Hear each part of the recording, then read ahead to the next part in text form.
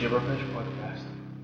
Well, we may not have produced that Oscar-winning film that we promised last episode, but we're here to talk Gibberfish, aren't we, Dom? It will happen. It will fucking happen. I will make sure it happens. There were shooting schedules that we had planned out, and it didn't work with the stars we had also hired in. Once we kind of sat down and started penciling it out, it got a bit bigger than we initially conceived.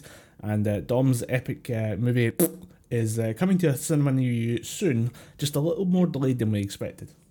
We hired actor or well-known method actor Daniel Day-Lewis to play the window that I was looking out of for the whole movie. He's going to just be the window. But first, he needs 3 months of actual window lived experience to convey the role properly. He just needs to smash his face against glass for 3 months, and then he will be a window. I'd love to see him, like, day by day, waking up, going, "Oh, honey, I'm sorry, I've got to go back to my job." And he just stands with his face against the window saying, "I am the glass. I am the glass." Double glazing. This is going to be like a 3-minute video with like a 6-hour-long documentary of us just filming Daniel Day-Lewis with his face against glass saying, "I am the glass. I am the glass. I am the glass." It's like finding a rare bird. It's like, you just need to watch him, absorb his process. Eventually, we'll get there. Eventually, we'll see the window come out of Daniel Day-Lewis. We won't see him anymore.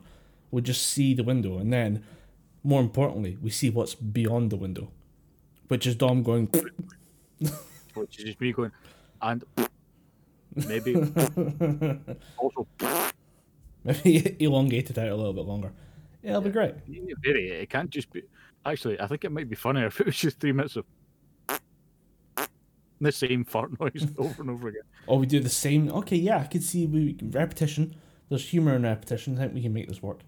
Yeah, we could, because people won't be expecting us to do it twice in a row, but we'll be doing it several hundred times potentially over 3 minutes. Speaking of doing something stupid twice in a row, I wanted to talk to you about Epic Games suing both Apple and Google at the same time.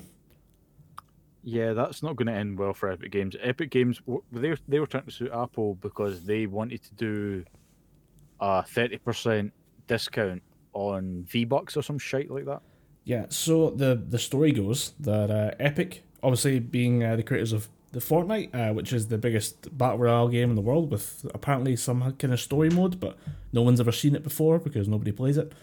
They have been rolling out Fortnite as the Battle Royale to phones and tablets using iTunes and the Google App Store. So the way that these app stores work right now is that they control the money that passes through the apps and take a 30% cut. Epic want to have an alternative system, which I think they've shown that theirs can be 20% cheaper, based on some of the screenshots I've seen from the complaints, that they can sell it for they can sell their product through the App Store for 20% cheaper. It just means Apple won't get a cut. So Apple said, "Get fucked," and pulled the Fortnite. I think it's just Fortnite that's been affected, but they've pulled it off of the Apple Store, and then Google took it from their store as well. So it's now devolved into a lawsuit, one against Google and one against Apple, and it's very, very strange to read all these. Like, the complaint itself is based on antitrust law, which is to prevent monopolies from rising up in America, and that law doesn't work. If you look at the rise of mega corporations like AT&T, Warner Cable, stuff like that. Yeah, just look at Disney. Yeah. Antitrust laws don't work. I mean, just look at the sheer volume of shit that Google has under its belt, as well as stuff like Amazon. Yeah. So yeah, now Epic is out not only doing lawsuits, but they've started this weird kind of propaganda trailer where they remake Apple's 1984 advert where a girl uses a hammer to smash a giant screen that's spouting propaganda, which is by the way, that advert that Apple made way back in the day released on the Super Bowl of January 1984 and was directed by Ridley Scott. I was like, holy shit, this... What? Yeah, the 1984 Apple advert was directed by Ridley Scott.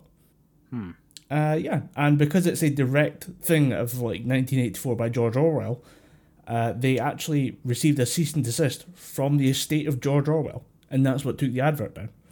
So Epic Games recreated that using their Fortnite engine, just using their characters and stuff. And they are obviously smashing a TV with Apple propaganda using a giant actual apple on the screen, which is very nice and subtle. It's about as subtle as I could expect Fortnite to be.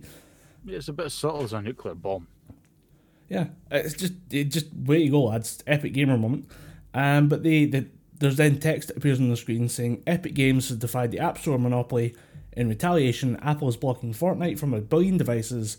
Join the fight to stop 2020 from becoming 1984. Hashtag free Fortnite. Yeah. This is basically two mega corporations, one of which is trying to play the bully put upon her small man in this situation. Like, they're kind of both as bad as each other. Like, Epic can probably take a bit of a hit Yeah. at this point. They are They're trying to garner some. Yeah, they are not a small company anymore, and they need to realize that it's very strange to see. I mean, there is like a legal question to be answered about whether or not this is them using a monopoly, or whether Apple is building a monopoly and just stopping any competition. But the fact that there's like the legal side of this, and then Epic as a company deciding we need to rouse our fanboys to go out and wage this argument and just trash the opposing side is very, very... It's really suspicious. I think there's something else at play. Like, I think that they're trying to get Apple to, like, renegotiate the terms or try and at least not take 30%. I don't know why they think that, you know, an army of 9-year-olds who play Fortnite is going to be enough to topple a company that, according to them, is worth $2 trillion. Do you think Epic are trying to pull a Spider-Man Sony move, trying to push back for more money, Yeah. and it's going to blow up in their face fairly spectacularly? Yeah, I think so. Both lawsuits actually do have a thing in amongst them. Like the initial complaint, both complaints, by the way, are 60 pages, and I'll talk about that in a minute. But both of them include the phrase, Epic does not seek monetary compensation for this from the court for the injuries it has suffered. Epic likewise does not seek a side deal or favourable treatment from Google/Apple for itself. I gotta say I doubt that. I really, unless they have some kind of way of like monopolizing the money they're gonna get through this, what's in it for them, you know? Epic is not a company that, I mean, yes, they make Fortnite and everyone loves Fortnite because it's free and it's fun and it's happy, but they're not in it for the fans, you know? They're there to make money. They're a company at the end of the day. And I think they're going to spend a ton of money on this lawsuit because if it goes that far, this is like a multi-year argument that's going to take place in court. And there's a team of 6 lawyers being used for both cases. Or there's a team of 6 lawyers split between both cases. No, it's definitely weird. I don't have any sympathy for either side, really. I really don't care about this whole scenario. I'm not anywhere near invested in Fortnite. In fact, I'm nowhere even slightly invested. Have you Fortnite. even played Fortnite? Have you ever played Fortnite? No. In fact, no, I'll tell you, I played it for 5 minutes and I thought, I can see why this is for children, because it's very, very bright and colourful and you can build things and you can shoot people, but it's bad. I don't like it. I don't get the hype.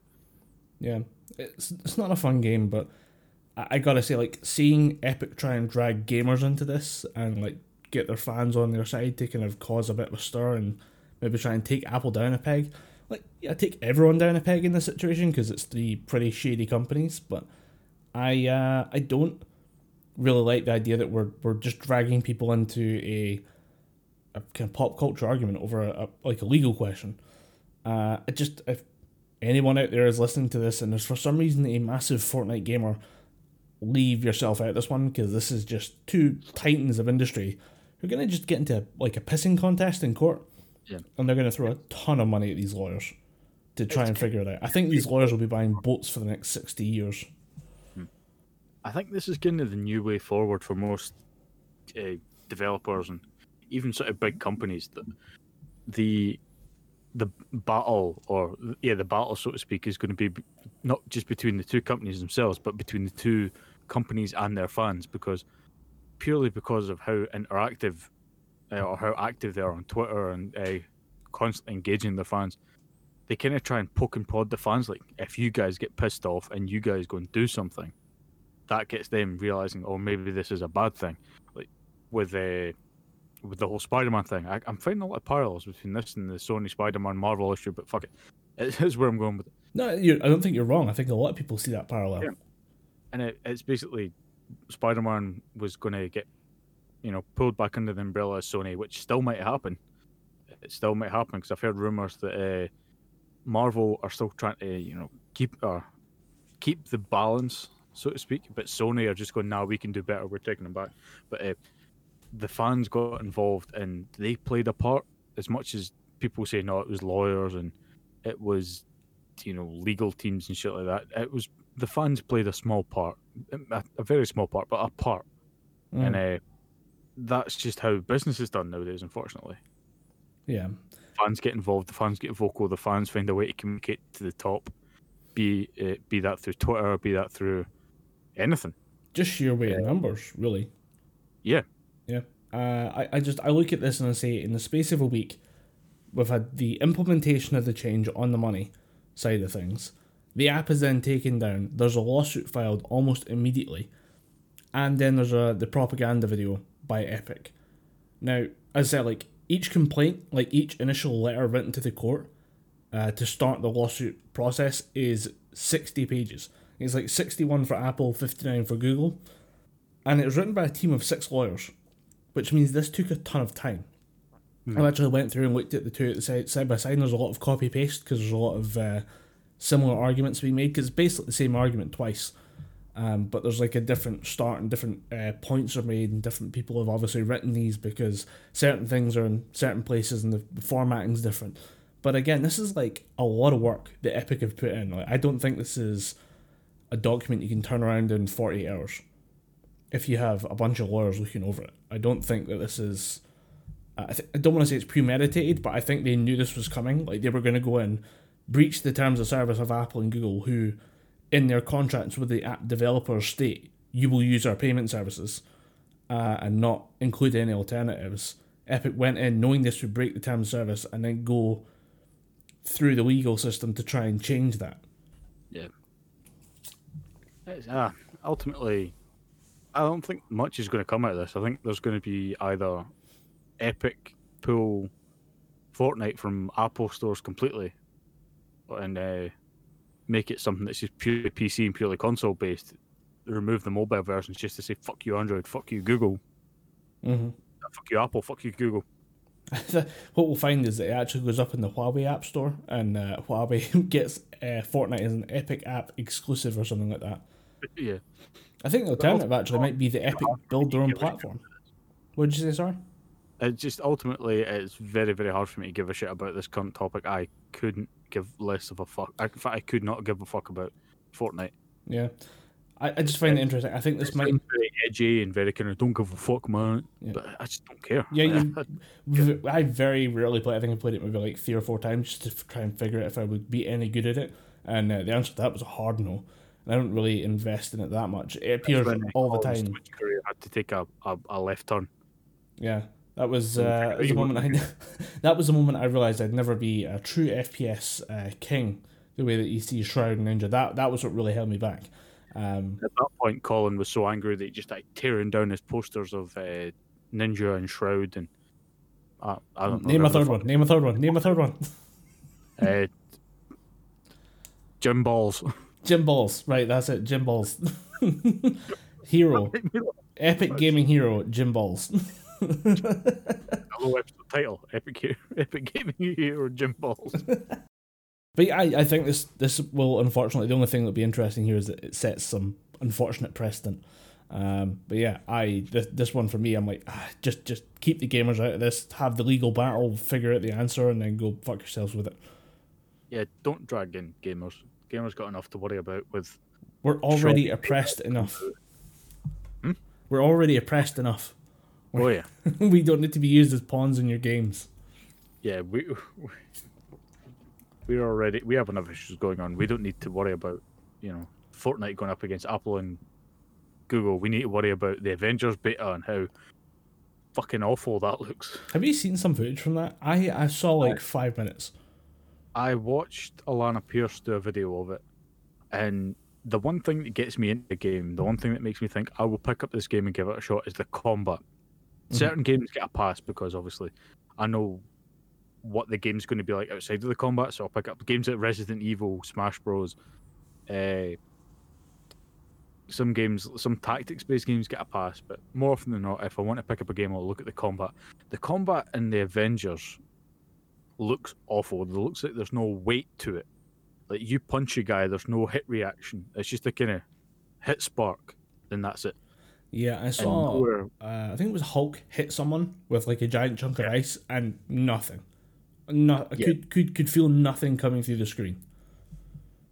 I think it was most noticeable when Black Widow was fighting Taskmaster on the San Francisco Bridge, or whatever bridge it was, some American bridge, and Black Widow does this multi-hit, say 8 or 9 hit combo on him, like doing all these cool fancy martial arts moves, and Taskmaster doesn't even move, doesn't even try and block the hit or anything. It's just takes the hit, Oh. hit sparks. That's it. There's no movement. No, that's not good. I mean, there's a certain level of like feedback you need from seeing the character move from hits, as much as you need to see your attacks hit the other player. And just if you can't have that built into the game, don't have a I don't say first person, third person beat 'em up. You know, Mm. because otherwise, And what's the there's point in having your character model there? Yeah, and not just that. I know graphics aren't the main thing, but when Hulk looks like he's constipated throughout the whole beta, that's kind of a red flag. You might want to fix that. Why does he have a The whole, beard? yeah, that's what I want to know. Why the fuck does Hulk have a beard? Yeah, I was watching someone play the Hulk, and I'm like, wait, does he actually have facial hair? I mean, I think I've seen him in a few comic like one-offs where he has Yeah, beards, but no, not a fan of the and then Hobo there's Hulk. the horrible issue with Miss Marvel, Kamala Khan. Her face just disappears like the old Assassin's Creed game. All you see is teeth, eyes in her hair. Why has no one fixed that? I, Why did multiple games come out in the space of a couple of years with that same glitch? How does no one get faces? I don't know. I just think that for a game that's coming out in a month, there's way too many issues. There was another issue that I seen that someone was doing combat. They're playing as Miss Marvel, and she has kind of stretchy limbs, Mm-hmm. and then she did this thing where she kind of grabbed an enemy from far away, then slams them on the ground and brings them towards her. On the first hit, the connect, it looked a bit wonky. It looked like it connected but passed through him. Dragged the enemy in the ground. The enemy just slipped right through the world. The enemy Interesting. just drifted down. I've seen a very on the same scale of glitch, but Rainbow Six put a new event out and did not test some of the functions. One of the things they've added is that you can jump into the drone that you use to scout out the area, and if you're a defender, you can jump into cameras. So you're literally just zapping yourself into the camera and in and out. There's a way to do it on the attacking team that if you jump into a drone and jump and slide down a rail in a certain way and then jump back out and then land in a certain way, you become invincible, and never have to reload. It was found out immediately, posted to the subreddit, and the game was destroyed so bad, Ubisoft took it down. Took the game mode down for a week, patched it, fixed it, put it back out, and it got broken again immediately. But yeah, there's I mean, that's not the biggest problem Ubisoft have got right now, but good to see they can still make great games. Yeah. Although Ubisoft's kind of been on my radar lately because it is I think about a week ago, or maybe at the start of the week, it was the 10th anniversary of one of my favourite movies of all time, Scott Pilgrim versus the World, Right. directed by Edgar Wright. And they put out a fucking phenomenal side-scrolling beat-em-up through Ubisoft and Universal on the Xbox 360 and PS3, and the rights for the game defaulted back to Universal didn't renew the license for the game, and so the rights for the game reverted back to Ubisoft and Brian Lee O'Malley, the creator of the comic.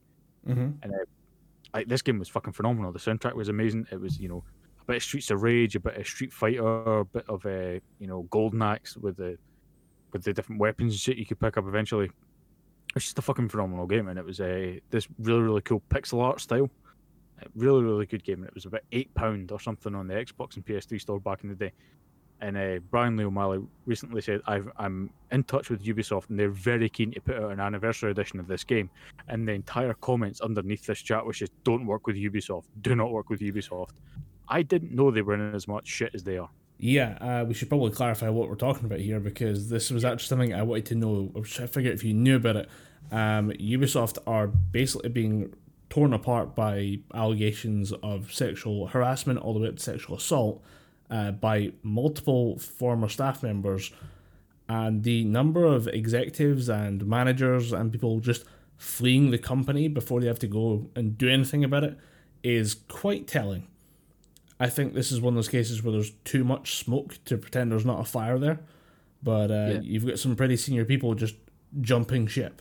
Yeah, you can't really deny that there's something monumentally going on at the company. Like you said, you can't say that there's no fire when you can see smoke. I think at this point you can see fucking embers coming off of Ubisoft. Yeah. And if you want to know what we're talking about, actually, somebody we've talked about in the podcast before, Jason Schreier, who is a games journalist, normally writes for places like Kotaku, has actually written an article, I think it's for Bloomberg. So when, business newspapers are asking for articles about gaming, something has gone horrifically wrong. But this has been something that's been kind of burning away in the background for the last month. So if you notice there's an increase in news from Ubisoft, it's them trying to cover over the news that they have a horrific work environment, because they've released a bunch of trailers and have also teased at the release of Sam Fisher for Rainbow Six Siege. I've seen that. There was a lot of people pissed off that Sam Fisher was coming back in some way, but it was just a bonus pack for Rainbow Six. I think he might fit, and if they actually want to take the narrative of that game and run with it, I'd be all for it. Yeah. Especially if he shut down his previous division and then have him shift over to Rainbow. I'd be all for it, just to see what happens in a narrative gameplay, but that's not a Siege's thing right now. Yeah. Again, I've never played the Rainbow Six games. I'm not a huge fan of those types of games. But I've been trying a bit more, some different games. I recently picked up Dead by Daylight on Steam. All right, how you liking that? It kind of reaffirms my stance that if I can't hit the horror monster, I don't like the game. The horror monster becomes infinitely more scary if you can shoot him, but he gets back up. If you're fighting, that's why I hate games like Outlast. If you just have to run from the monster, I'm like, oh, I can't fight him. I have no way fighting him. It's so scary. No, it's just annoying. I have no way of combating the enemy. I just have to run and hide and find fucking batteries. Yeah. But Dead by Daylight, it does annoy me in that sense that I can't, fight back against the enemy. But when you get a good team on the go, it does kind of make up for the fact that you can't hit anything. Yeah, my brother plays it quite a lot with his friends, and it's a game best enjoyed with a known group of friends, I'd say. Oh, one of the people that I'm playing with is what's the best way to put it? A bit of a prick. He knows it the game, and that's the best way to play the game. And if you don't play it, all you hear over Discord is just, dude, what the fuck are you doing? I told you to fucking do this. I'm like, the killer's right there. It's like, fuck the killer. Do what I tell you. Oh, does he know every map and know every in and out, the exact way to do it? He's been for about 2 weeks longer than I have, but he knows everything. Absolutely everything. Right, one of those guys. Yeah. Yeah. It shows how little it takes to... What'd you say? This person is also in one of my D&D groups. Oddly enough, silent throughout the D&D group. Doesn't roleplay, doesn't do anything. Shows up for combat, but apart from that, you're like, do you want to do anything? He just goes, no, I'm good. I'm good. I invest in more knives. Okay, great. Great roleplay. Yeah. It's like you walk past this part of the area, you see a memorial to the war that you fought in. What does this do? Nothing. I don't give a fuck. Do you feel anything for this? No. I'm sitting there. Like, I say D&D. It was actually one of my Pathfinder groups. This was years ago. This person left the group, but the GM had made this cool thing that was meant to, maybe spark a bit of emotion out of him, because it was the memorial to the war that he fought and his brethren died in. And he said, you begin to feel fill in the blanks, and he went, bored. I'll go and drink. Great. Epic gamer moment. Truly epic gamer moment. Scream, edgelord, epic gamer moment. do we have to play with this guy? He left the group not too long after. Replaced very quickly. By someone not wearing a No Fear t-shirt. I think it might be in a... No, it was a Superdry t-shirt the guy used to wear. Even... No Fear was too cheap for him. Oh, right. You got to go with the classy, high-quality build. Yeah, got you. Fuck Superdry t-shirts while I'm at it. I have a few of them, and they're all 2 to 3XLs because their sizing is for tiny Asian people. It's so specific. It's fucking annoying. I'll go some of their gear's pretty cool looking, but you'll go in there. Oh, here's £70 for a t-shirt that's made to fit a wardrobe. Like, here's a t-shirt that's made to fit a lamppost, but it says it's a large, so we're going to charge you 80 quid for it. 70, 80 quid. Yeah, fuck Superdry. Yeah, not a fan of people who charge a little extra for the bigger sizes. Sorry. Big people need clothes too. You do not want to see us naked. No. Dude, I'm hairy as well. You don't want to see me. You don't want to see me there. Dead by Daylight. Playing as a survivor is kind of fun if you get a good group, but where the game shines is when you play as the killer. Because you can mindfuck some motherfuckers.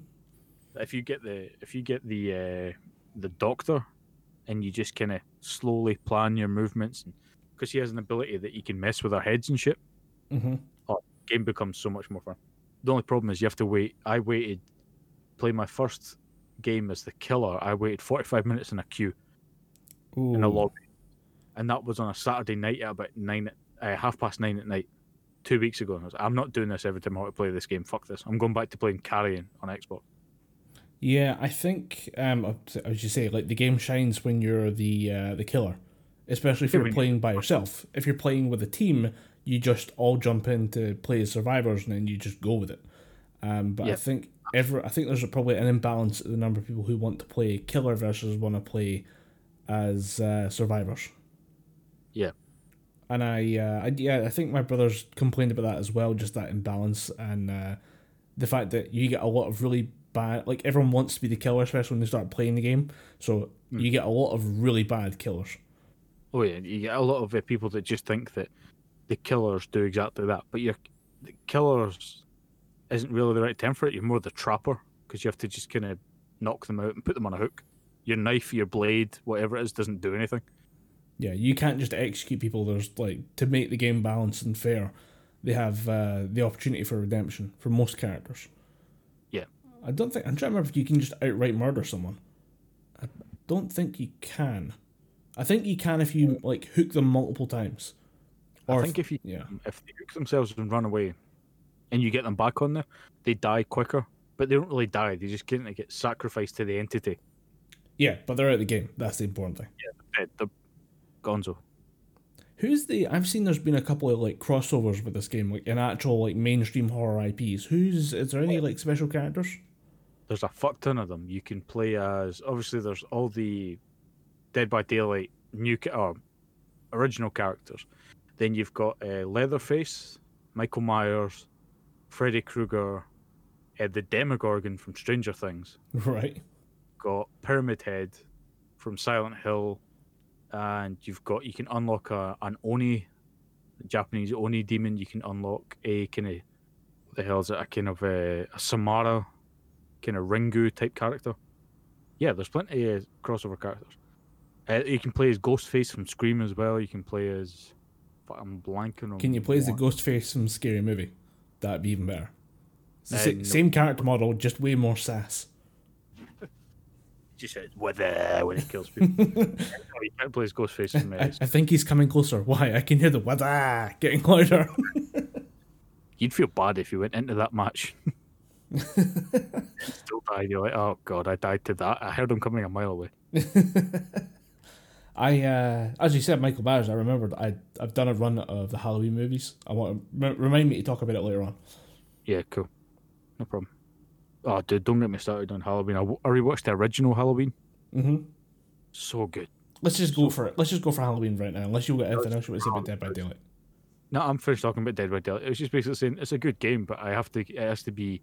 It's Monster Hunter rules. Unless I'm playing by myself, with a set goal in mind, being the killer, or in Monster Hunter, if I know what I'm doing and I can do it to the best of my ability, sure, it's fine. But if I want to play in a group, it needs to be a precise group. I need to know who's in the group. You need to really trust your teammates. But Halloween, I went through 1, 2, 4, 5, and 6, and then Resurrection and Halloween 20 years later.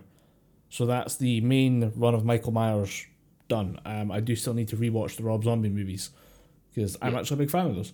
But yeah, They got weird, but they were not bad. yeah, I think I like that part because with Michael Myers, so much of it is not really explored in much detail. A lot of it is just very vague. He's a guy in a mask who stabs people, and that's it. And there's an appeal to that. There's a lot of like you can fill in the blanks. They go back in later and just add more detail to what was going on, and you can kind of infer from what Michael does and who he does it to that there's a lot of stuff going on under the hood there. But I think Rob Zombie actually putting that all on display made for a really weird, interesting movie. Yeah, I much prefer Rob Zombie's approach to it instead of the weird, what was it, Cult of the Thorn bullshit that they tried to do in the later Halloween movies. Yeah, we don't talk about that too much. I think that actually might have been a ploy to try and tie it back into Halloween 3, which never happened, so I don't know why they're trying to tie it back to something that never happened. Yeah, doesn't make much sense. But the first one, was it? Sorry, I noticed that you omitted Halloween 3, Season of the Witch. Yeah, because it's not a thing. Didn't happen. Didn't happen. Didn't happen. That's the one that didn't happen. Nothing. The movie doesn't exist. Can't prove it. You can't prove it. My disc's in the bin. I legitimately threw my disc in the bin after watching it. It's like, fuck this shit. I'm out. Stone bug mask bullshit.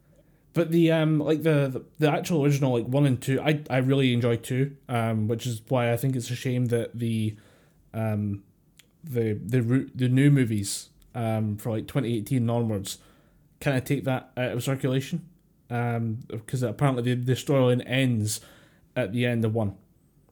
So at the end of 1, Dr. Loomis shoots Michael. Michael falls out the window. Michael gets caught there on the ground, and then goes away to the insane asylum. Yeah, I think that was a good move. I like Halloween 2. I really do like Halloween 2, but I think it was a good idea to cut it off at 1, just so that the series doesn't just literally grow arms and legs and become this weird, unnecessarily supernatural horror movie. Because I like the thing that you liked about Halloween is that there was no weird, supernatural element to it. It was just this was just one relentless, stupidly strong dude that was out to, get revenge or kill people on Halloween. Yeah, because at the end of 1, I think he puts 5 or 6 shots into Michael, which is possibly survivable from a pistol. Well, it's debatable, depends where you hit, but it is possible that you could survive that, and that just, it doesn't make Michael supernatural, it makes him incredibly tough, which explains why he's taking hits to the head and stuff and doesn't really flinch that much, he doesn't scream, doesn't cry out in pain, he just takes the hit and keeps going, which is feasible. If you push your imagination a little bit, you can find Michael Myers just sitting in there. I think within two, I think by the end of 2, in the same night, because 1 and 2 take place in the same night, by the end of that night, he has been shot about 12 times. And I'm like, okay, I think he almost takes a shotgun blast as well. By the end of 4, he is absolutely Swiss cheese. Because there's a team of rednecks shows up with AR-15s and shotguns and just lights them up for a solid 2 minutes of gunfire against slow-mo and smoke. It's great. It's an absolute trash horror movie. But at the same time, an absolute riot to watch. But I look at the first one and the second one and say, yeah, there's a good place to stop there. But I went through the whole thing because I have them all. And I wanted to go back and revisit it and see what I missed and what I enjoyed the most out of it. Later on, it just goes to kind of weird self-parody levels where you have Busta Rhymes doing weird Shaolin monk kung fu bullshit to try and take down Michael Myers, and I'm like, what is this? What is any of this? It reminded me of that plot in Halloween. Is it Halloween Resurrection? Where they're in a fucking game show. Yeah, that is Webcams attached to their foreheads or some shit like that. I have the DVD sitting right there and I'm trying to see which one it is. 2 seconds. I think it's Halloween Resurrection, because Halloween 20 years later is... Yes. Halloween Resurrection is Busta Rhymes, and that is the the live streaming over the internet survival horror show. which does feature the hilarious scene of Busta Rhymes yelling at Michael Myers to get his ass back in the van and help with the editing.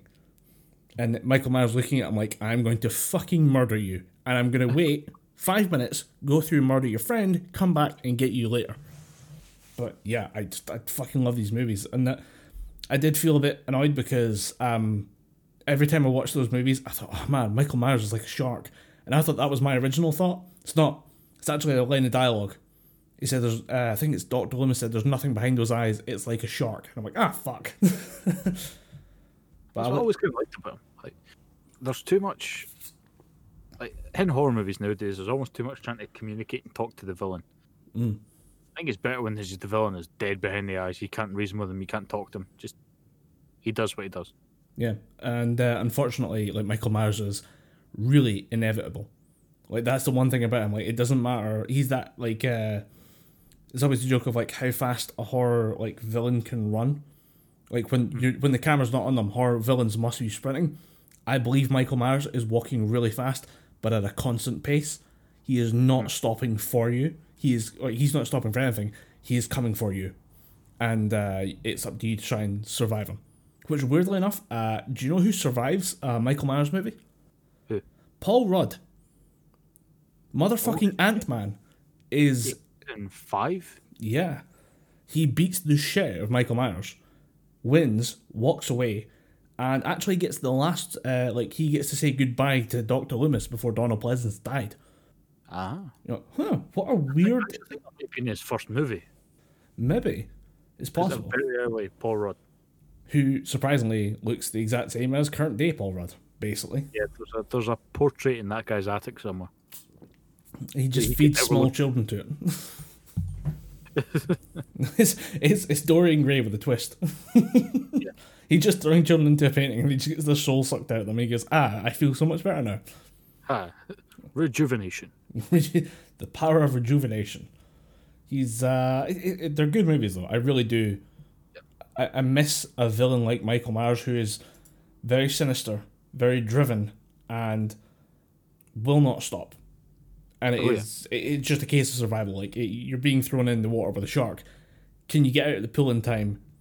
Because you're not going to fight this thing. You're not in its you're in its territory. It's coming for you. Yeah, and even at that, what I love about Michael Myers is you can fight back. It's not going to help, but you can fight back. He is human. You can stab him, shoot him, but he's going to win. There's always that illusion that you can beat Michael Myers, but if you get close enough to him, he's probably going to get the upper hand. Yeah, I think we talked about this with talked about the Halloween movie being delayed because they obviously coronavirus can't really show the movie in a cinema during COVID lockdown or COVID restrictions, so they're just deciding to delay by a year. But they did release a teaser trailer, which I really enjoyed. But I noticed a recurring pattern once you watch all of the movies is that every time someone puts down Michael Myers, emergency services go to get him.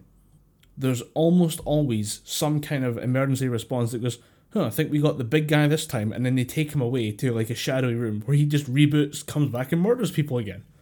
It happens every fucking movie that I've watched. Maybe they'll try and rectify that in Halloween Kills. Well, that's what I liked about the trailer, actually, was I went back and rewatched the trailer having seen all the movies, and I think it's quite well done that you have all three of the Strode women screaming at the emergency services to not go to the house. Like, they're passing at like 100 miles an hour, but they know emergency services are going to go to that house, put out the fire, accidentally save Michael, and now they have to relive it. And I was rewatching the show going... Another dickhead, another Loomis type dickhead that's just going to go, I could learn so much from you, and then they get the next snap. Yeah.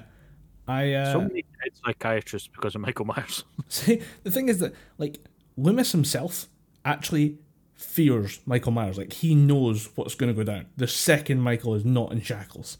And he doesn't even want Michael in shackles. He wants him dead. He repeatedly tries to kill Michael. He just can't do it. Like, he's just physically incapable of killing Mike Myers. Because, he's the Shape. Yeah, he's the Shape. But I think I was watching a review of Halloween, and someone was saying, like, I never got the impression that Loomis couldn't kill Michael he wanted to, but it's just something about being this guy's psychiatrist for so many years and having basically raised him as a child. He couldn't bring himself to do it. I'm like, bullshit. That is bullshit. He just couldn't kill him because the dude is a walking brick wall made out of titanium. Titanium and hatred. Yeah, titanium and hatred. Titanium and just absolute loathing for women. Yeah. It's horrific. He's It's just titanium and hatred wrapped in a boiler suit with a mask made of, hatred for women. William Shatner's face and hatred for women. Oh yeah, they're the same thing. It's the one thing I like. I think maybe my favorite kill, and I don't know if we talked about this, but I noticed it the second time around because I knew in Halloween 2 he kills someone with a hammer, and it's a claw hammer, and I knew he hit him with a claw end of it. I was like, damn, that's brutal. I forgot he doesn't actually swing that hammer. He just shoves the hammer into someone's head. Yeah, it's savage. It might be one of the most like brutal. Like it's just a display of force. Like this is just what he can conjure up for a nobody. This is somebody he doesn't know. This isn't a member of the family. Someone he has some weird psychological attachment to. This is just some random he meets, and he just shoves a claw hammer into their skull. You're like, damn. That might be Michael Myers in a nutshell for me. He does the same thing in Halloween 2018, where you just see someone out in their back garden. You just see a blurry picture of Michael braining someone with a hammer in a garage or something like that. Oh yeah, he picks up the hammer from the garage, follows her into the kitchen, beats her to death while she's trying to eat a sandwich. Because you see the close-up of the hammer and you're just thinking, oh shit, we're getting a Halloween 2 nod here. Oh yeah, that's the big long tracking shot that I absolutely fucking love. That's so shot is fucking insane. See, I'm going to dig the Blu-ray and watch that later tonight. Unsurprisingly, like the long tracking shots and actually long shots in general are quite common in Halloween. Like going back to the original, it's like, damn, this does a lot. It spends a lot of time on certain scenes that are important and should have long shots. But I didn't think someone would actually do that back in the 1980s. Is Halloween a 1980s franchise? I think it is. Late 1980s, I think. Yeah. Anyway, I'm not going to Google that. We can just believe it's late 1980s. It seems a bit right. I want to say 80s slasher has been used to describe that quite a few times. So. Yeah, because it's the originator, isn't it? This is not the originator, but it's close. It's what started the big slasher boom. Yeah. One thing you said you watched the review of this. Have you been enjoying reviews lately? Because I've been really enjoying reviews of movies that I've already seen. Like, I'll go back and watch like a 20-minute review as opposed to go back and watch the whole film again. Actually, I've kind of went the opposite way. I prefer to go and watch the movie again because I tried to watch a review of Resident Evil 3 from someone who I've been watching for years, and I thought, oh, I'll watch this.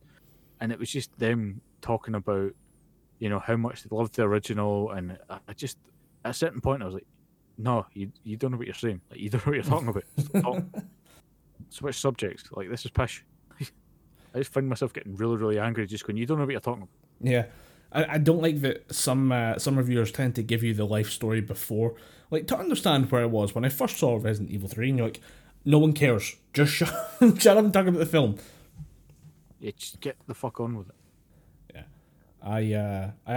I've been watching a lot of films recently, and I sat down and watched Parasite and Snowpiercer. I watched Parasite first. On my list.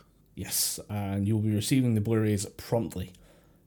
These might I might be asking you to push these up the list a little bit more because I fucking love these movies. I know Snowpiercer is on Netflix. Yeah, I think it's bounced around back and forward. And the movie. I think there's a TV show. There's a TV show that Netflix made. They had Snowpiercer on there for a while. I think it might have moved to Amazon. Either way. Yeah, but it's available somewhere. But yeah, I watched Parasite after hearing how well it did at the Oscars, because it walked away with Best Picture, Best Director, Best Original Screenplay, and Best International Film. So, to put that in context, it's the best movie made by a non-American by the best director of that year who wrote the movie himself. That kind of makes me want to see what's going on. And I'm not going to talk about it in great detail because I don't want to spoil it. I want you, the listener, to see it. I want Dom to see it. I want to come back and have like a proper discussion about this movie later on at some date. But the plot really quickly is a family of con artists begin to seduce a family of rich people into giving them jobs, and then find out what's really going on in the house. And that is all I want to tell you. Ah. So yeah. Is it a horror movie or a thriller type of movie? What kind of film is it? I really think this is one that's going to be kind of hard to classify, because it definitely has horror elements. Some of its stuff is downright amazing horror filmmaking, and then large chunks of it are quite happy. Like the actual process of the there's the con artists called the Kims, and then there's like the rich family, the Parks. The process of the Kims sneaking into the Parks' house, like one at a time, trying to get individual jobs and building this network of like fake names and stuff to try and con their way into the house, is really happy. Like, I'm rooting for these guys. Like, I want them to succeed. But then, like, at certain points in the movie, switches get flipped, and you're in a horror movie. Like, no question about it. It's a very strange one. I don't even know what to call it, really, but I'd say it's horror. I'd say it's horror anyway. Yeah.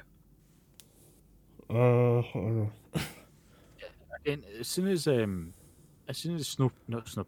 Parasite dropped, and people were raving about this movie, I thought, yeah, this is definitely one to watch. But it was one of those films that Amazon had books about Parasite, but I could never seem to get the movie. On Blu-ray, anyway.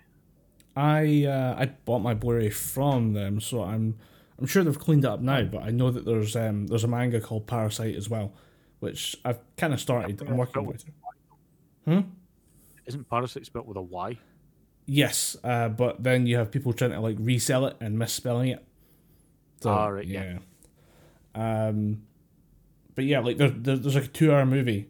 Like this 2 hour movie is so well layered and constructed. There's like a few red herrings and stuff, so that not everything you're told is not like what you call it. Oh, it's a film writing idea. Somebody's gun. Chekhov's gun, yeah. Where if you have a gun on the mantelpiece, that gun has to be there at the end and used to shoot someone. Not everything is like that. There's some stuff that's just there as character detail, but there's a lot going on in this movie that's really well layered in from start to finish. So like, pay attention when you see this film and just enjoy it all. Yeah, I'll definitely pay attention. It seems like one of those films that you can't just have on in the background. You just need to put it on and give it your full attention. I mean, that's what I've been told about it anyway. If for no other reason than it's Korean with subtitles, I don't think there was an English dub, and frankly, I wouldn't watch it with the dub if there was one. So, but also like having seen that, I went to. I mean, the director is. I'm gonna fuck up the name. Let's go with Scottish people try to pronounce Korean, shall we? Let's do it. So we have Bong Joon-ho. Maybe that was correct. Yeah. Bong Joonho. Bong Joon-ho. Yeah, let's go with that. So I watched his other film today, like just maybe like half an hour before we started recording, and that was a mistake. I keep doing that to myself. I keep watching something and say, I'll sneak in one more film so I can talk about it on the podcast, and end up watching the most traumatizing shit ever. Yeah, this is the big one that really made him a big name, because it's working with Chris Evans, Tilda Swinton. Yeah, John Hurt's in it as well, isn't he? Yeah, John Hurt, and Ed Harris. Oh yeah, I remember. Yeah, that's his like category of like, oh yeah, Ed Harris. Oh yeah. But yeah, I watched that, and like the movie Parasite has a lot to do with class and social structure. Because it's all to do with the house, like the servants taking over the household. But Snowpiercer is on a whole other level. This is just a very brutal like the entire film has to be necessarily violent, because it is about revolt and it's about bloodshed because of social class. Yeah. But I did not expect what I got. I mean, even with Chris Evans being the star of the movie, holding an axe on the front of the DVD cover, I was like, holy shit, this is completely unexpected. What'd you say? I said, yeah, you probably won't expect. probably weren't expecting the amount of brutal that is. Because even when you see Chris Evans, you can expect, oh, this is going to be, because you're so used to seeing him as Captain America. You're like, oh, here's more Captain America. Yeah, and I actually watched one of the DVD features, which was him and Tilda Swinton being like, we did not see this movie coming. Like this, we knew it was going to be good because we were signing up to work with the director, but this was still an experience as actors that they think will probably shape their like choices in films coming forward. And I'm like, excellent. If it makes people work with weirder, more horror themed directors, or pushes them out to be more willing to work with international directors, because they were talking about the fact that he said as a Korean director he shoots completely differently to how most American people film. Like they film more coverage. He's just going for like, I have my vision, and I'll let people play around a little bit, but I know what I want, and it's very very direct in like what he wants to do. And I'm like, that's really interesting that it's so different. But you say he's been Captain America for so long, he's probably shooting on like Marvel Studio stuff all year round. Yeah, or was it? Yeah, he's done with the whole Marvel thing then. I think It's a shame. Another one of those people that he does want to go back. Yeah, but he is America's ass. He does owe us that.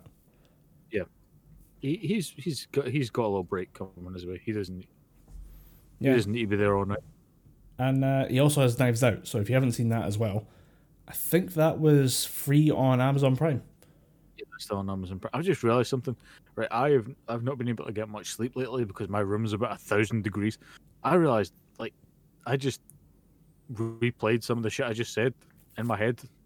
I'm not making a lot of sense tonight. I apologise for not listening to that podcast. It's hard. Like, this is it's very strange trying to keep, like, let's put it this way. Scotland exists in a normal state of being around single-digit temperatures for most of the year.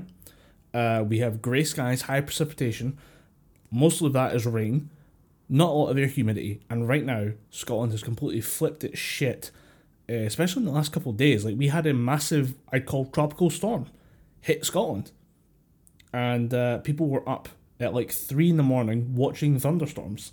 And it's completely fucked. Yeah. Everyone I know.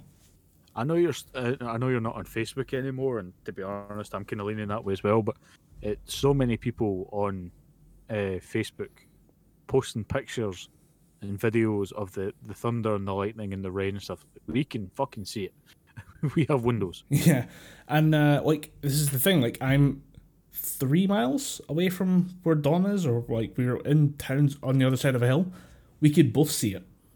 So this was going over multiple towns. Not that surprising, but we were receiving the like tail end of something that was in Edinburgh, and that's town 15 or 20 miles away, depending on which part of Edinburgh you go to. But Edinburgh was getting smashed by it. But at the same time, I talked to my mum, who looks over the Forth towards the dark land that is Fife. They were getting hit with it as well. Their webbed feet will get them away from the water anyway. Yeah, they're fine. They've got gills. But this is like the scale of a storm that hit Scotland, and we're currently just in this weird like pressure system that's really high pressure. There's a lot of heat, a lot of humidity, not a lot of rain, which until there's all hell breaking loose. I mean, there's footage of we're gonna say Coburn Street, although it's spelled Cockburn Street. It really should be called Cockburn Street. It's fucking funny. But there's footage of Coburn Street, and that was basically a river. Yeah.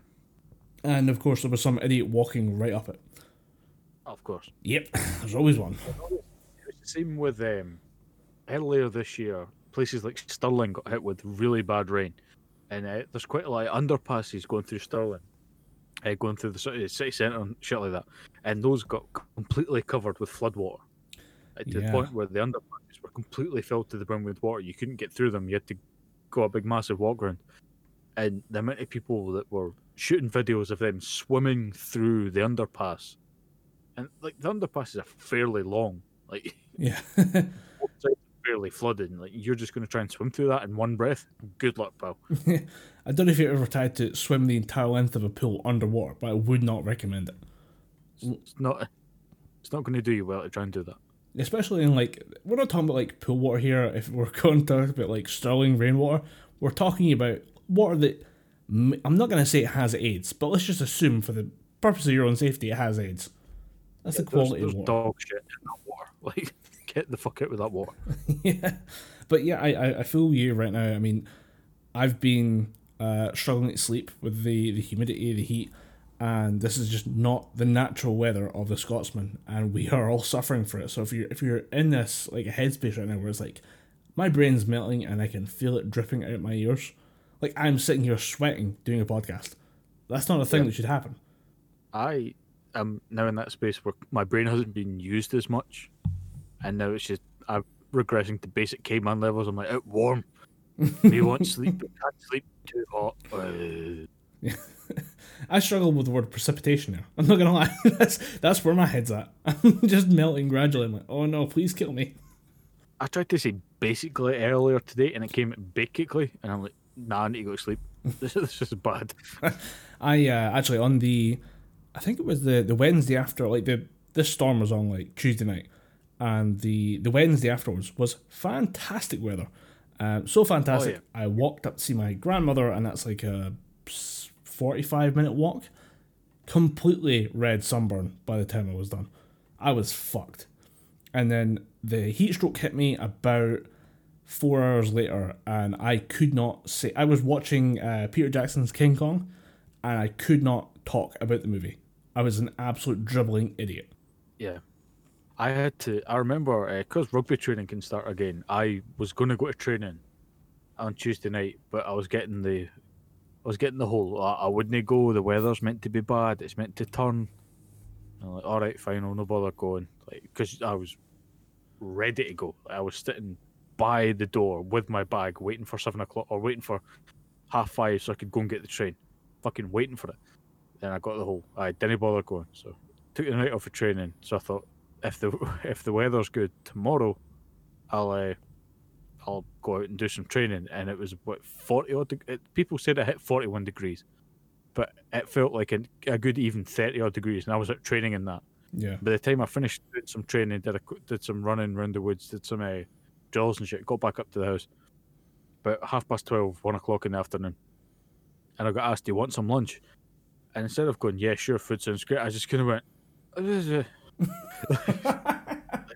My brain would work. It was just an absolute like garbled mess.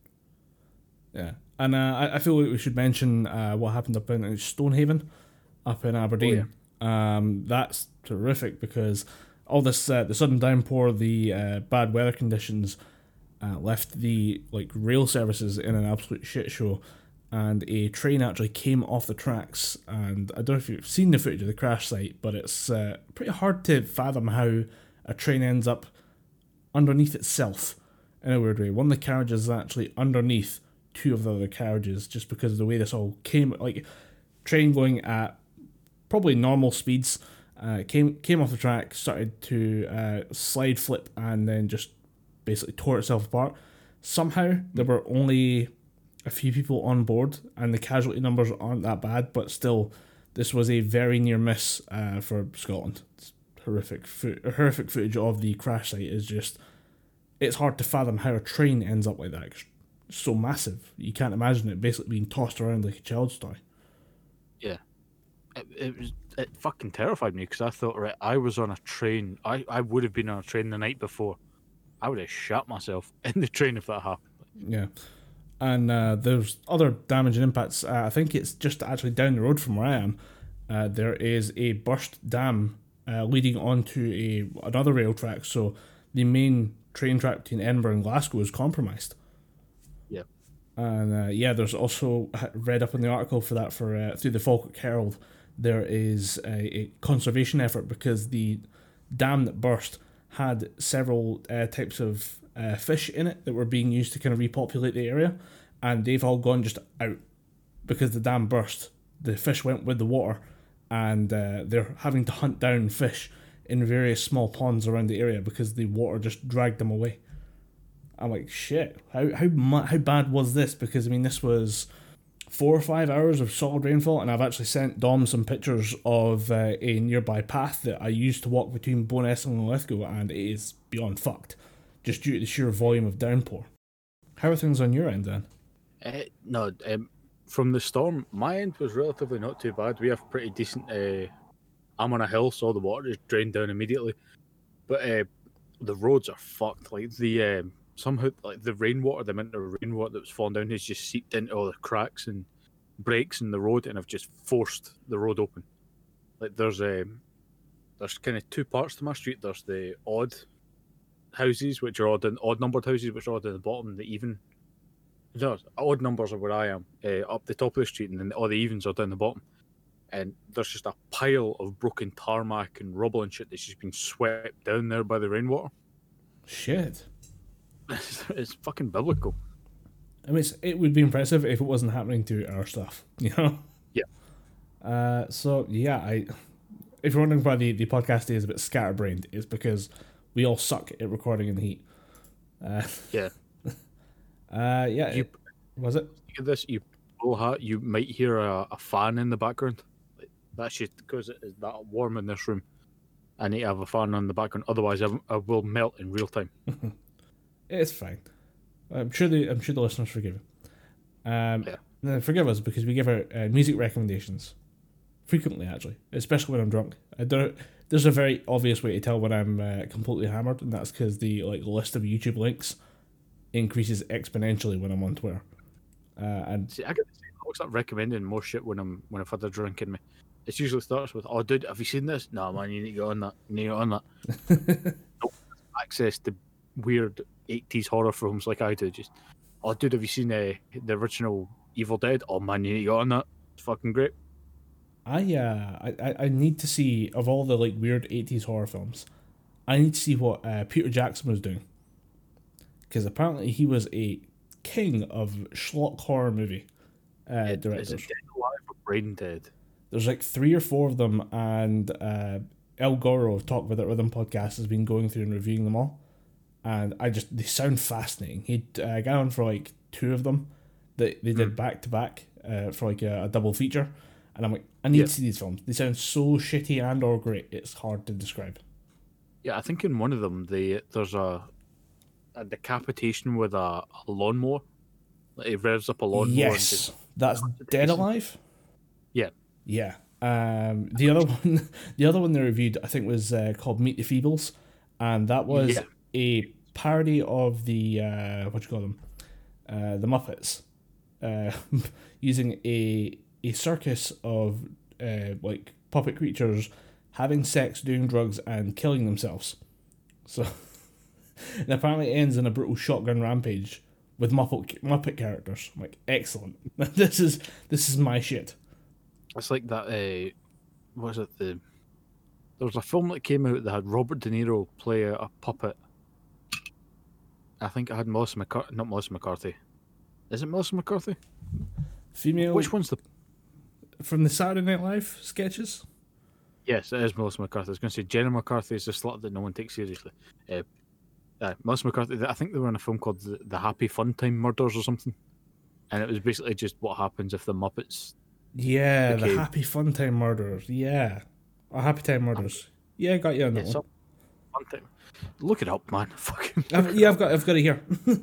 That wasn't at you. That was just if you're fucking interested in a weird film by Robert De Niro, just Google it. If you want to see Puppet Robert De Niro, probably try and flirt with and or bang Melissa McCarthy. We have the movie for you, but why? Why is that your thing? Why do you see that? But yeah, on the list of recommendations, I had Orbit Culture. I've been a fan of this band for a while now, just having heard random tracks of theirs and then realizing, they're actually a proper team. They've been doing stuff since 2014 with an album called In Medias Res. They made another album called Rasen, Rasen. Not sure how that's supposed to be pronounced because they're Swedish. And now we have Nia, Nija, which is this is actually the singles from this. The Shadowing is one of the songs that got me into the band. So having the full album there is really good. And interestingly enough, they've put all the singles at the back half of the album. So you end up going through this the main album, the main core of the album, just to experience it and finding good tracks there, and then getting to the singles, because I've noticed that I gravitate towards the singles way more. Huh. So yeah, I dig the album. I've only listened to it once or twice, so I need to listen to it a lot more before I'd say, yeah, absolutely love it. But so far, so good. Would recommend. What else is there? Oh yeah, I like you're not gonna enjoy this recommendation, but I like Hollywood and Dead. They're trash and they're fun, bro. Why? Go for it, go for it. No, I'm just why. I may or not take two. Fuck it, Jesus Christ. I may or may not have been drinking out of solo cups when I discovered them, but I really, really enjoyed just the level of just trash rap that's going on. You in one of your American football jerseys with a snapback that's turned to the right slightly, just going, "The song's a fucking banger, bro." Bro, fuck shit up, started right, bro. Let's do this. Hollywood will never die, bro. Yeah, bro. Gonna get tattoos of a band that started on MySpace on my arm. But they actually did a track with the rapper Tech9, who has his own album out this week, I think. So I need to check out that as well. But yeah, they did a track called Idol, and I maybe been listening too much to the Doom Eternal soundtrack, but they have just really hard dubstep like track going through this thing, and just I love it. It fulfills the need for trash within me, and I love it. I really wish I could deadlift to the song, but I can't because the fucking government. God damn it! I wish this belongs in the gym. Yeah, although it might be that whole September 14th. That might be a pipe dream because Aberdeen reported a shit ton of new COVID-related cases. Yeah. So I think we're going back into lockdown soon. Yeah, Aberdeen's already been put on lockdown. There are more. I don't think it's another cluster, but there's something related to a Glasgow school, and all of the gyms reopening was predicated on the school's reopening, and it's just not going the way we planned. So my September opening pubs with zero defences put in there to shield against COVID was a bad idea. Yeah, and I'm just not going to get into it because I get surprisingly heated. Like I found the deadline had moved, and was furious, because we're now a month away from what might be the gym's opening, and I don't see it happening. And that was my, there's always like a carrot and a stick to motivate you to do something. My carrot for like obeying COVID lockdown protocols was I get the gym back eventually. If I behave and everyone else around me behaves, and I encourage the good behaviour, I get the gym back. The stick is very obvious. The stick is my grandma dies, so it's a pretty big stick. But the carrot was that I get the gym back. Yeah, it's a fairly heavy stick. Yeah. But we all just played by the same rules and, not shouted, "My freedom," whenever someone asked you to wear a mask. We could be back in the gym right now. I could be in the gym. I could be in the university campus instead of having to do all my lectures online for the first couple of months. Yeah. I really like doing the exams online again because that makes it piss easy. But yeah, we'll see. Hopefully you guys get the easy exams and not the shitty lectures through Zoom. Yeah. Maybe teachers will have learned how to use Zoom by then. You never know. No. We had a sort of touch base kind of this is how it's going to happen meeting on Thursday afternoon, and it started with, "Oh God, what am I doing? Oh, there's loads of buttons. What did I do?" At that point, I forgot to turn the microphone on my headset off. And I just kind of went, "Holy shit, it's going to be one of those." And she went, "One of what?" Oh shit! Turn my microphone off. No, I use Alt A. If you hit Alt A on a Zoom call, you can mute your mic. I'll know that for next time. Although I'm using something called WebEx. Ooh. Which is just the most ineffective piece of software. I wonder if it's like do you remember Xfire from back in the day? Xfire was golden. Don't you say a bad word about it. But I wonder if that's like the like successor, like multiple iterations down, Xfire becomes WebEx. Maybe. Although WebEx is a business thing. So it's not web with just a single X, it's web EX. Oh, right. Executive. Sounds all hoity-toity. Sounds crap, and it won't have shortcuts. No. But yeah, my other recommendation was the Sound City soundtrack, featuring Corey Taylor from Can to Can. And my brother introduced the song to me, and then I found out like multiple people at work all really enjoy that song. But it was part of like a studio recorded album for like saving this old studio that done a bunch of work with I mean, the list was Johnny Cash, Neil Young, Fleetwood Mac, Elton John, Tom Petty and the Heartbreakers, Guns N' Roses, Nirvana, Red Hot Chili Peppers, Metallica, Death Cab for Cutie, Fall Out Boy, like huge fucking bands. That sounds like you sell. That sounds like the kind of record that you would sell a few of every second. And there's a Neil Diamond fan that's just bought one. No, this is that. Like that's the list of people who've recorded albums in the studio. Oh, right. Yeah, I thought that was these all recorded songs for this record. Oh, I wish that would be interesting. Just see how all of that comes together. Yeah. But like in the Wikipedia article for like this, I know Richie and Rob Zombie can come together and make a track. I think anybody on that list can. But there's like looking at the albums that are recorded there. There's been Santana albums recorded there. Dio recorded Holy Diver there. Saxon's Crusader album was done there apparently. The soundtrack for the 1998 Godzilla movie was done there. That's kind of cool, for just like dumb geek reasons. It's really not. It is. The horrible one with Matthew Broderick. Yes, with P. Diddy on the soundtrack. With such stellar lines as "That's a lot of fish." It was the greatest movie of our time, and that says more about our time than the movie. The fact that it's a highly rated movie for its time says more about the people, not the movie. Apparently, they did some of the System of a Down album, like System of a Down there, which is interesting. And then some of Slipknot's Iowa. And then after that, it goes downhill because you've got Vanilla Ice's Bipolar and Kid Rock's Born Free. Jesus. I wonder why the studio fell on hard times. Yeah, let's try and decipher that one. But yeah, they like if it's a good song, and then you put the like that context of like they made this to save a historic landmark, and yeah, it's absolutely fucking classic. I mean, watch the video if you can, just because it's Dave Grohl was one of the masterminds behind all this, so it's like him back on drums, and Corey Taylor taking the piss from the very start. See Dave Grohl going back to playing the drums, because you forget just how good a drummer he is, because you see how good a vocalist and guitarist he is. Yeah. I mean, like this song, I said you can play this in the arena, but it belongs in a dingy bar at 11:30 after a few too many. Damn classic. Yeah. Any music you'd like to recommend? As usual, I am trash when it comes to finding new music. I just keep playing the same music over and over again. Recently, I found myself on a kind of a weird wanting to be relaxed because everything else in my current zeitgeist was a bit stressful. Hadn't really been sleeping, so I've been onto. I'm just kind of browsing. I found. I found recently. It was about a few years ago. I found an artist by the name of John Hopkins who does this really, really cool. It's basically just sleep music, quite lo-fi sleep music. Nice. He put out a couple of records, so I'd highly recommend John Hopkins for anyone who has sleeping problems like I do. Recently started getting into quite a lot of Ghost, like their album Meloria. Yeah. Dude, fucking great record. Yeah.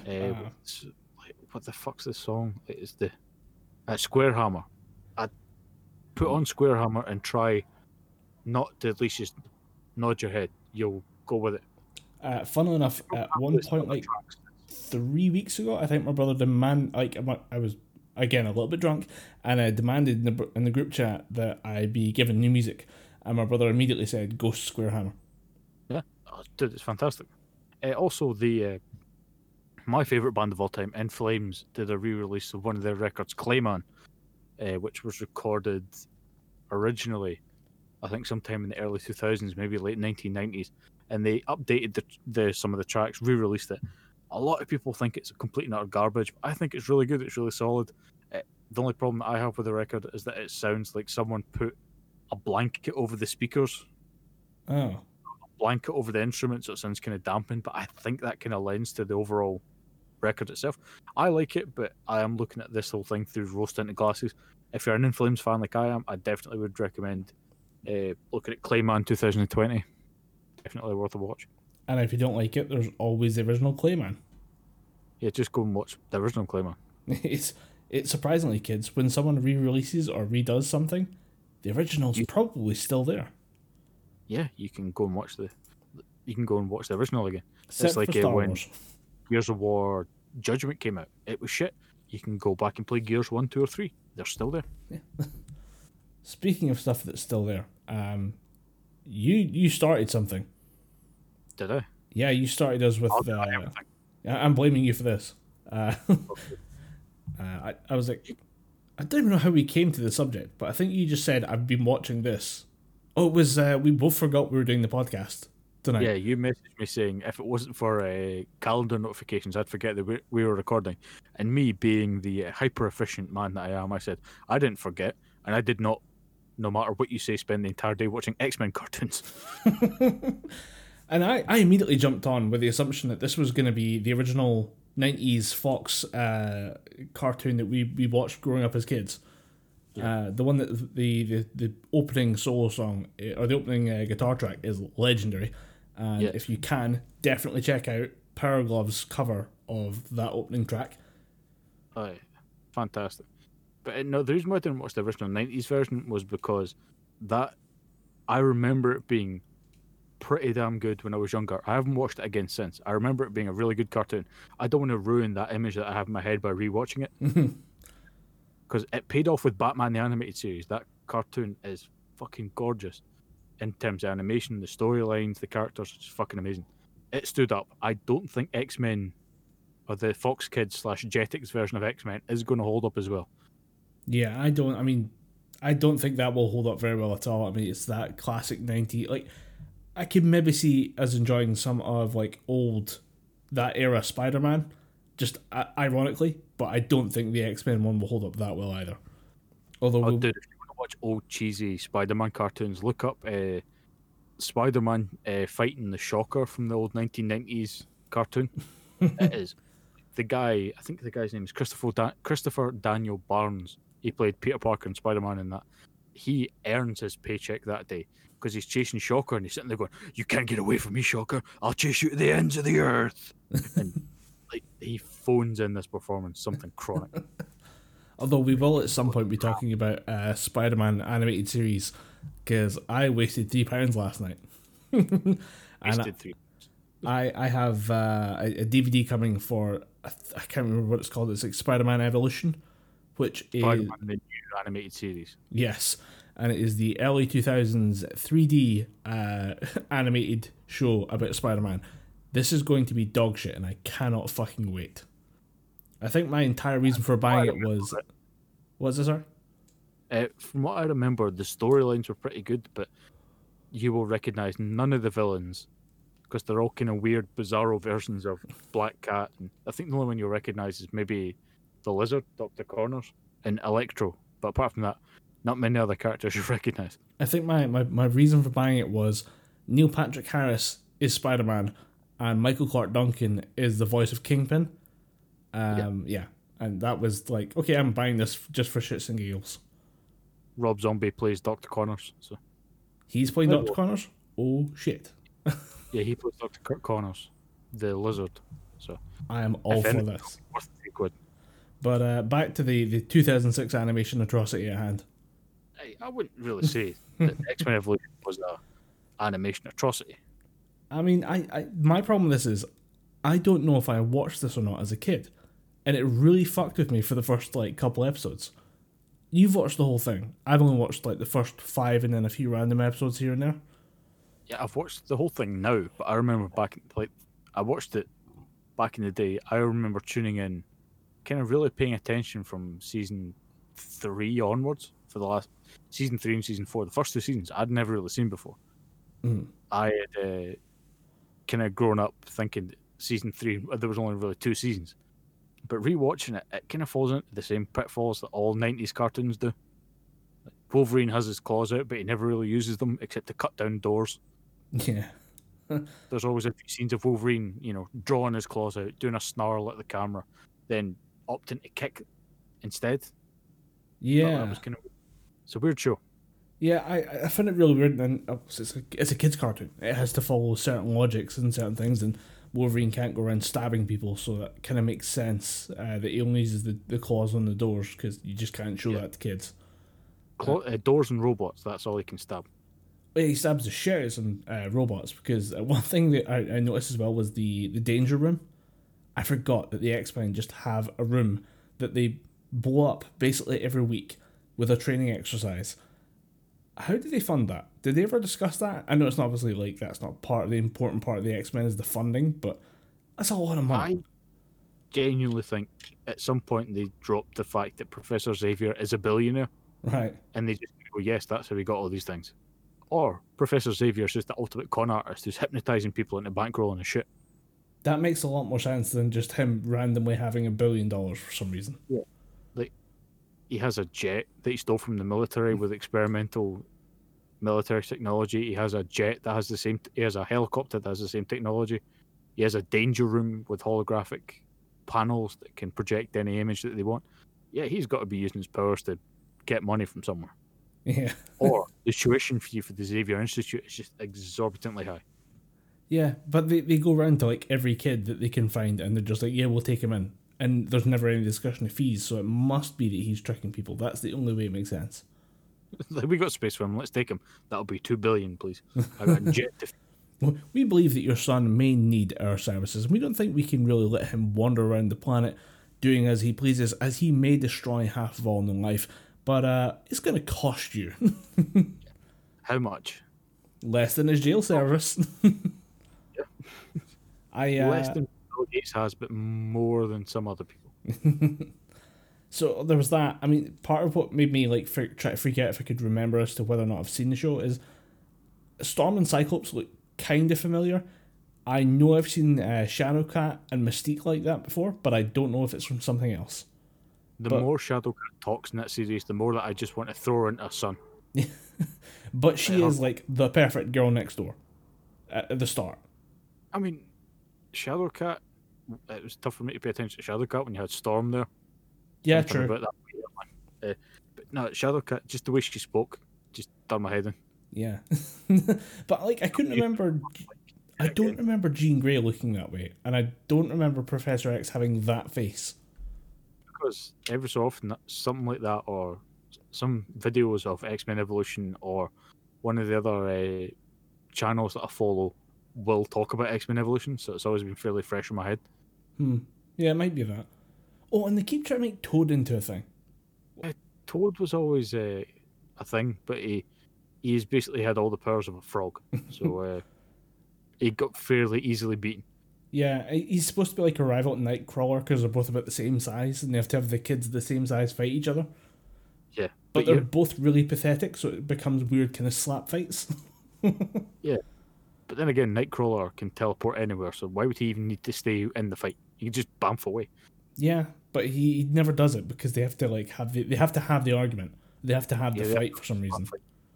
Yeah, yeah. It's that weird kids' TV logic. Like, there's the fact that Jean Grey, we know her through the movies and through watching more of the show from the 90s and stuff like that, where Jean Grey becomes basically a god. Phoenix. But even then, before she does that, she's still incredibly powerful. But because this is like a kids' TV show, Jean Grey is getting bullied by Avalanche at one point. I'm like, who the fuck's Avalanche? He's a goddamn nobody. And there's that really creepy episode where the Blob basically abducts her and takes her to like this weird redneck room for a romantic candlelit dinner. Yeah. That was really fucking weird to watch. Yeah, no means no dog. Like they do a kind of a good job of trying to make certain other characters seem relevant again. Like the only character in the Brotherhood of Mutants that would actually be a threat to the X-Men would be Blob, because he is stupidly strong and very, very durable. Yeah, like Blob's intro is him holding 2 monster trucks in place. Yeah. Pretty badass, like pretty funny, but he's also about the same size as the monster trucks. But then obviously it kind of shifts from time to time. And then you've got Quicksilver. Quicksilver's a fucking awful character. It was so bad when he shows up and he's just speaking slightly faster, and I think they've just taken the voice acting of the original lines and then just sped it up a little bit. Yeah, probably. And even the when he's running, it's still awful. Like, the animation for him running is bad. Yeah, the animation in general is really bad. There's episode 2. I think it's episode 2. They have like the long jump. I think it might not be 2, but it's when they introduce what's her name, the cat girl, Shadowcat, and it's her going to do the long jump, and it might be one of the worst things I've seen animated in a long time. Like, you can see her running towards the long jump pit, and I think you can just see, like, the feet aren't really, they don't look connected to the ground, and you can see they're just making her image bigger as she's supposed to get closer, and they don't know how perspective works, and she's actually starting to run onto the sand before she jumps. I caught that and I was like, oh my god, what the fuck did I just watch? I went back and watched it again. It is exactly what I thought it was. And then they show the other, like, the mean girl who's like, I'll show you how the pros do it. And I'm like, please don't. Please never show us any more long jump again. Yeah, some of the animation gets rough, but that's kind of the same at any early 2000s, late 90s cartoon. Because in that same series, Cyclops goes to hit someone with an I-beam. And the person's just, I think it might be Juggernaut actually. The person she's walking towards him menacingly. But then it cuts to a wide shot as they're zooming in. And there's the beam effect going around Juggernaut, but there's no beam coming out of Cyclops' eyes.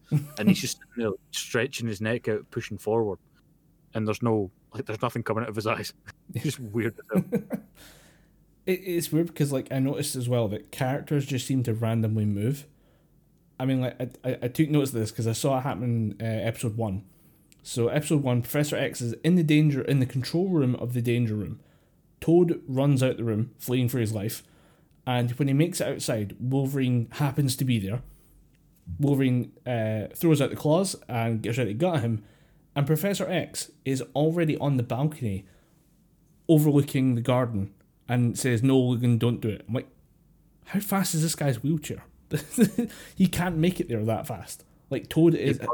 He burned some NOS to get out of there quicker. Yeah, like, Toad runs out like 30 seconds before Professor X, and he's already there in a wheelchair. And, like, in the same scene, Nightcrawler just teleports straight out, and he ends up in the Blackbird's hangar.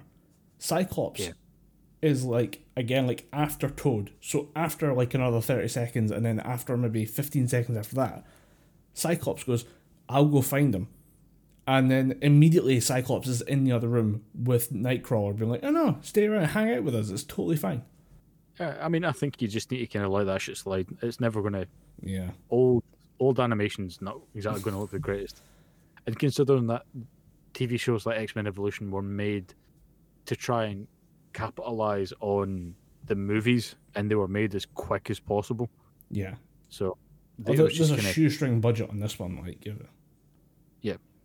But yeah, I mean, as somebody who goes further into the series, like, you've finished it, how does it feel? How does it compare to, like, the X-Men stuff we watched as kids, and then the movies, and then, like, Marvel stuff in general today? In terms of Marvel stuff today, it doesn't really match up, because it's like taking a very, very fine-tuned finished product, and then a fine-tuned finished product that is based on something that has a backing, then take X-Men Evolution that's loosely based on different comic book ideas. They tried to do a bit of a Batman the Animated Series and have it like, there'll be main storylines and there'll be shit that you can follow that's based on comic book stuff, but it's not really going to go heavily onto it. And there's a lot of the teen aspect of it.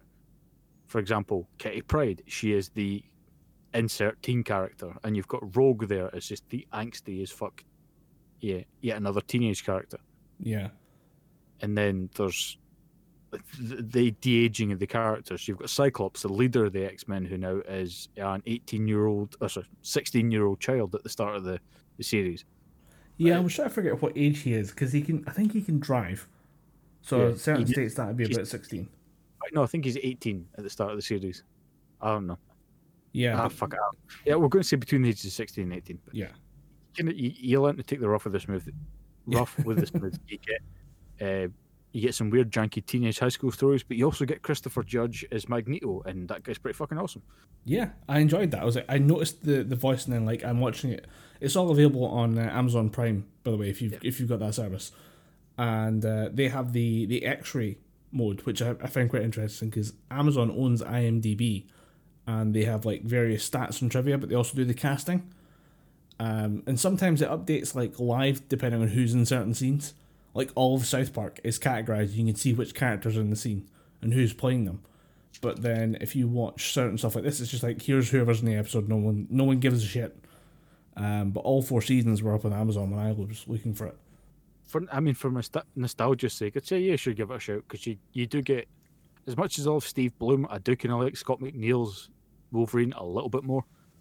Like Steve Bloom is a damn fine Wolverine, but I don't know. A little part of me just kind of like Scott McNeil's a little bit more Canadian, I think.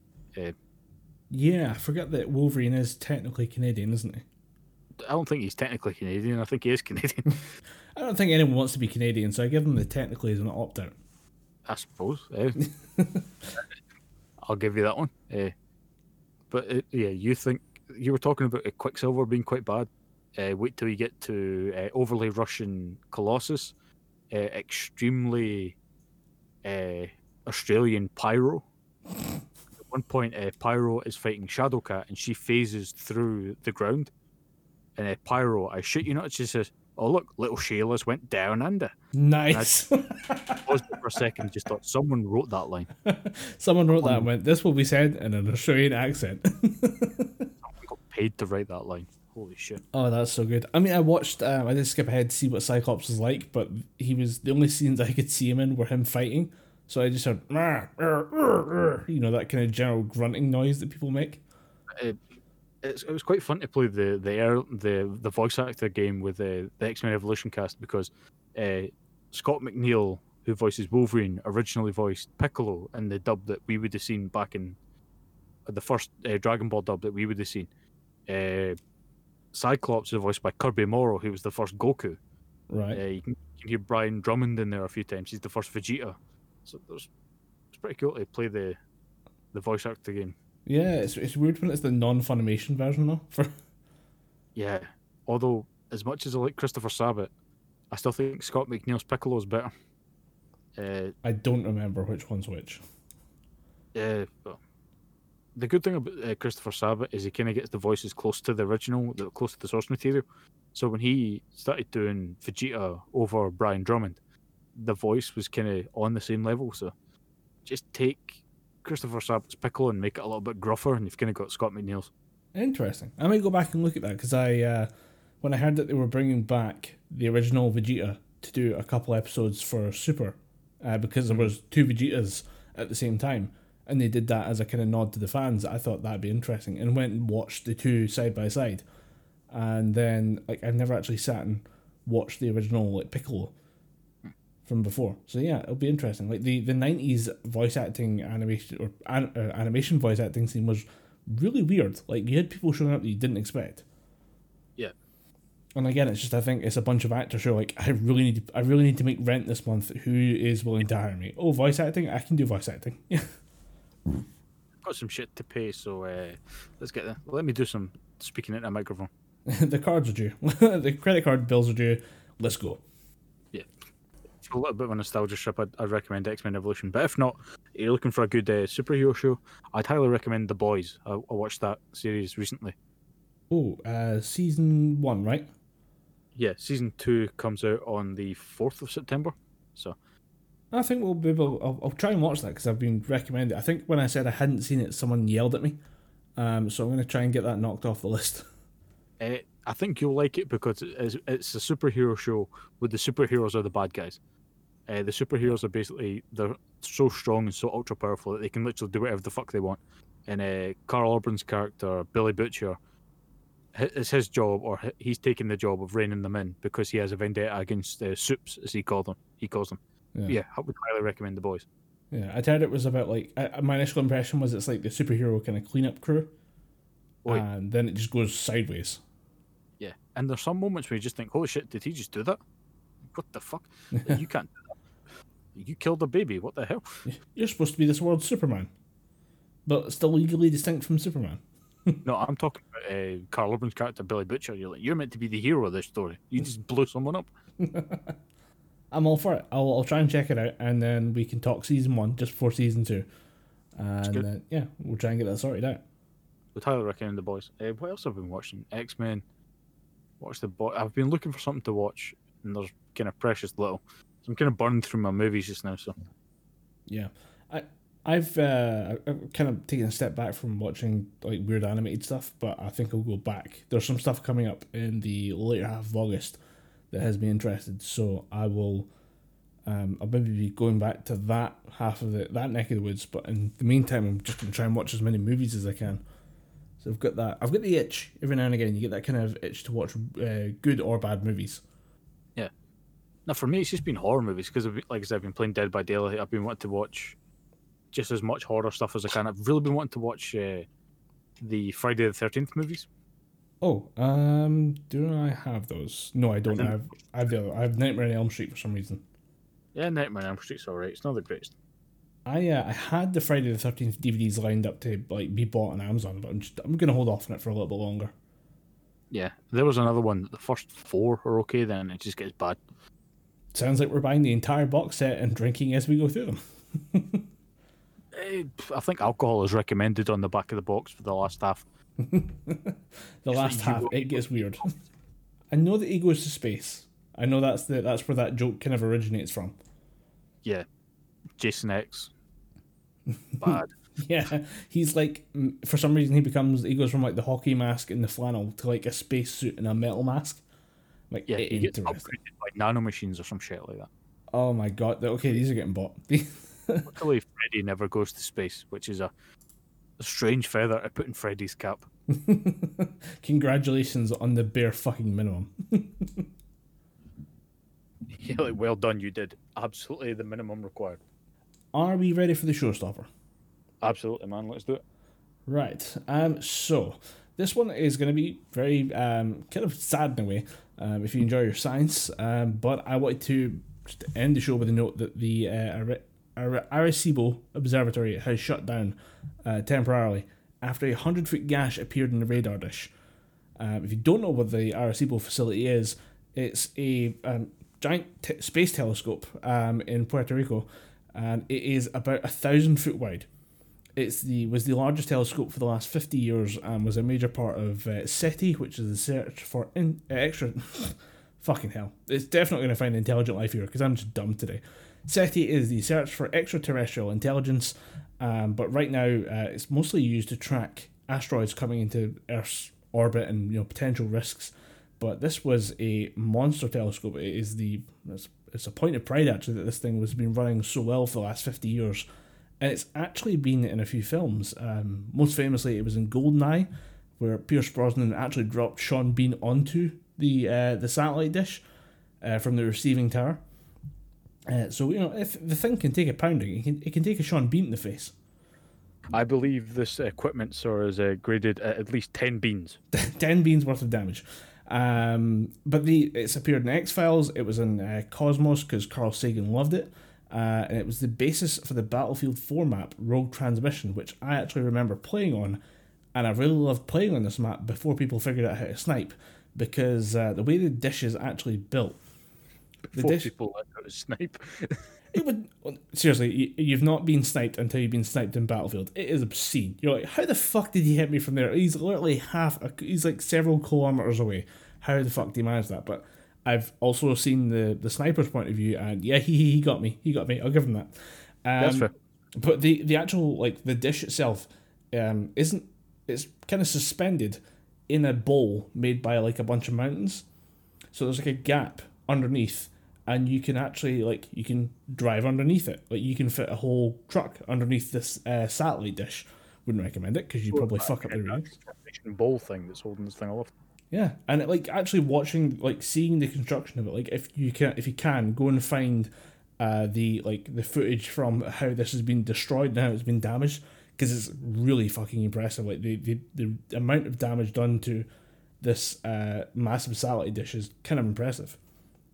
But basically what happened on August 10th was that a cable one of the extra cables that was supporting the receiving platform, which is the part that's suspended over the dish, snapped. The cable was under so much force, when it came down, it ripped the hole in the dish 100 feet long. And Shit. It is fucked. There is no way about it. There is just a massive gaping hole in a satellite dish that's almost 300 meters wide. So not an easy fix, I take it then. Hmm? I'm guessing, would they not just need to replace the whole thing, or is it fixable? Is my question. It is fixable, by the sounds of it. The problem is they don't know how it happened, so they want to make sure that they can put the original put pieces back in place and it won't happen again. And then when it comes to actually like fixing this, according to someone who works there, there is no official timetable as to when it comes back online. But it is, like, again, go and check out the footage. It's the Arecibo Observatory, Arecibo Arecibo Observatory. Just go and take a look at this, because this is stunning footage of a satellite dish basically torn in half.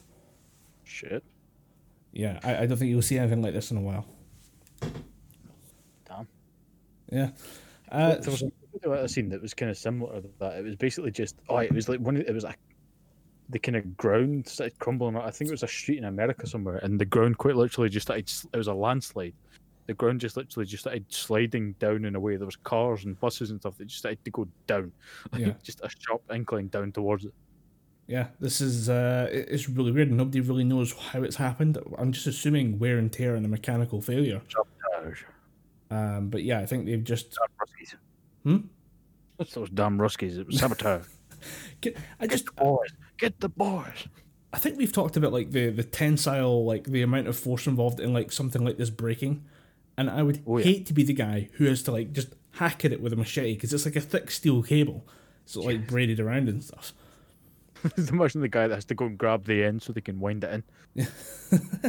There's just one dude who just hand over hand for like 6 hours, like fucking hell. It never ends. Why do we have this much cable? Guys, I think we need less. Maybe smaller satellite. Are satellites not getting better? Please, can satellites get better? We need smaller satellites. This is bullshit. Satellites anymore? Yeah. Well, actually, this was the largest satellite for like 50 years. I think the one in China, I cannot remember the name of it, but that is now a bit bigger. And it's, I say this thing's already 1,000 feet wide, and I think the one in China was like 1,200. So even then, after 50 years, it's still a fucking monster satellite. Yeah. But yeah, definitely check out the footage of this thing. Damn. So with that, I think that's the end of the show. So I've been Colin Graham. I've been Tom Anderson. And we've been talking gibberish. Good night. Don't let the ball sweat bite. Don't let Jim Balls bite. Jim Balls.